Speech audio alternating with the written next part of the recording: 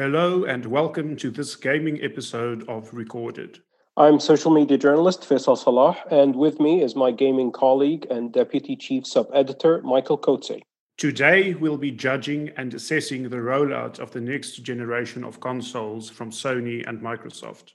The PlayStation 5 and the Xbox Series X and Series S were released in the middle of November of 2020. Some say they can't believe it's been that long since the launches. Others feel like the new consoles have been with us for much longer. Which side you fall on probably depends on which of the new consoles you bought, or whether you were able to buy one at all. There have been rollout issues, reports of shops running out of stock, and angered gamers who would not get their hands on the new consoles.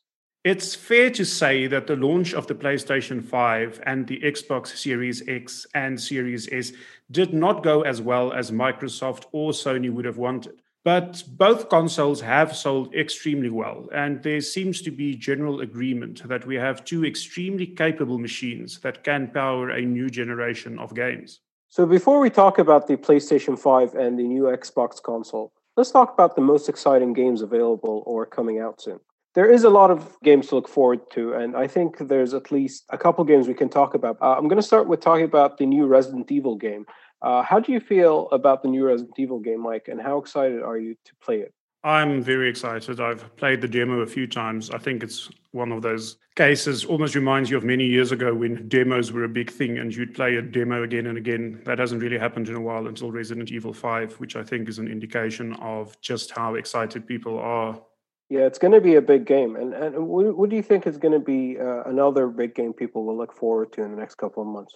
On the Xbox side, definitely Halo Infinite. It's the first big Halo game in quite a while. It's going to have free multiplayer, and if anything is going to help the Xbox catch up in sales to the PS5, it's going to be Halo Infinite. So we've decided on a simple rating system to judge how well these consoles were released. There will be three categories to judge on: ease of purchase and availability, launch games and current games, and ease of transition from the last generation to the new generation. These categories will be judged out of 5. Let's start with the first category, ease of purchase and availability. And I think here the first thing we need to talk about is just how hard it's been to get your hands on a PlayStation 5. Yeah, as you remember, if you listen to our episode pre-launch of both consoles, you'll remember that I said I will wait at least a month or two to get the PlayStation 5 because it seemed to me, at least at the time, that the pre-order process was an absolute mess. Now, this seems to have backfired because the back orders and the waiting list for PlayStation 5 has been endless. There have been inflated prices on existing PlayStation 5 consoles, and for you to get a console with the normal asking price seems to be that you have to wait at least 2 to 3 months to get your hands on it. But I know that you've purchased both consoles because you pre-ordered both of them. Is that correct? That's right. I actually was part of the second batch of pre-orders for the PlayStation 5, but a few days after I placed my order, I received an email saying that I won't be getting one on launch day, but only some months later, which left me quite disappointed. But then on launch day, it arrived quite unexpectedly. And I was, of course, quite happy about that. I'm going to have to give it a 2 out of 5. It was not impossible to get the console. It seems like a lot of people did get it. I have friends who have it, but it was not easy. I can't call it easy. So I can't give it any more than a 2 out of 5. How would you say? Is that fair? I think so. I think 2 is okay. I'd even consider a 1, but let's go with 2. It's just that there's still a lot of people worldwide who just cannot get their hands on a PlayStation 5 at the moment. And if you just go on Twitter, you'll see it's a daily complaint. Now, a lot of people argue it's because the demand for the new Xbox consoles was not as high as the PlayStation 5. Now, you tell me, when you pre-ordered and when you received your Xbox, how easy was that process? That was very easy. I didn't have any issues. I know some people in the US have had issues similar to the PS5 issue, but not as bad. But in general, worldwide, and especially in the UAE, there doesn't seem to be any issues and weren't any issues getting your hands on either of the new Xboxes. I think the Xbox earns itself a 4 out of 5. I wouldn't call it a perfect execution of the release because, as you said, some people did have some issues. You might chalk that up to the coronavirus pandemic and the difficulty of reaching some people. But I think 4 out of 5 is worthy at this point. I agree. We talked a lot about this in the previous episode that it seemed, at least at the time, that there were two different things for people to get excited about when it came to both consoles. But we had agreed at the time that perhaps the PlayStation at that point edges it because it had a stronger slate of release games. But how do we stand now from November to March, and how good are the games that exist at the moment on the PS5? The PS5 has what's probably still the only real next-gen title, what looks and feels and plays like a next-gen title in the form of Demon's Souls, which is quite ironic considering that it's a remake. But that's really the game that stands out as something that gives you a glimpse of what the new consoles are capable of. Of course, a lot of people have been disappointed when it came to the most anticipated game of 2020, Cyberpunk 2077. And people were really looking forward to playing the engine or the game itself on the next generation engine. And that didn't happen, and it hasn't happened yet. It seemed like that game came and went. It's a game that people waited for 4 years to play, even longer if you were anticipating the news before that. But it seems like there's very little to allow you to experience the next generation of gaming on the PS5 at the moment. But as you said, Demon's Souls does give you a slight edge in that category. So I'm going to give it a 3 out of 5 at the moment. Yeah, I think a 3 out of 5 is a good score. There's definitely some exciting stuff out there, but most of it at the moment is just playing a little bit better, loading a little bit faster, having a little bit of an improved frame rate compared to the previous generation, but nothing super impressive. So let's talk about the Xbox when it comes to the current slate and the launch games.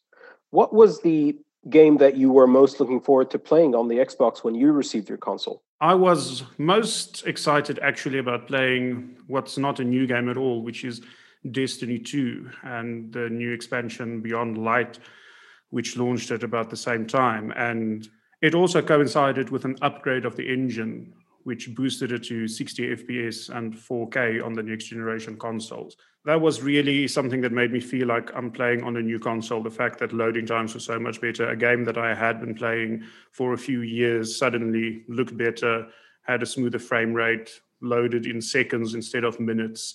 So that was a transformational experience. Would you say it's fair that the vast majority of Xbox players are excited about games that will come at least in the next 6 months or a year, and there's very little to be excited about at the moment that hasn't been put out on the last generation consoles? Definitely. We have Halo Infinite coming out this year, probably the one everyone is most excited about, and a few other exclusives. But for now, it's mostly about playing things that you may not even have played before, and now you can play it, but in a better form than was available before. And with so much out there to play, I'm sure we all have a huge backlog of games we have never had the time to play. Now is the best time to go back and play some of that and experience it in the best way possible. I think Xbox earns another 3 out of 5 in this category as well. Even without having a game like Demon's Souls, it's still a huge library to navigate through. And there's a lot to keep you busy there. Would you agree? I agree. It seems we're agreeing a lot, but again, 3 out of 5, especially with Game Pass as well, which gives you access to that huge library of games.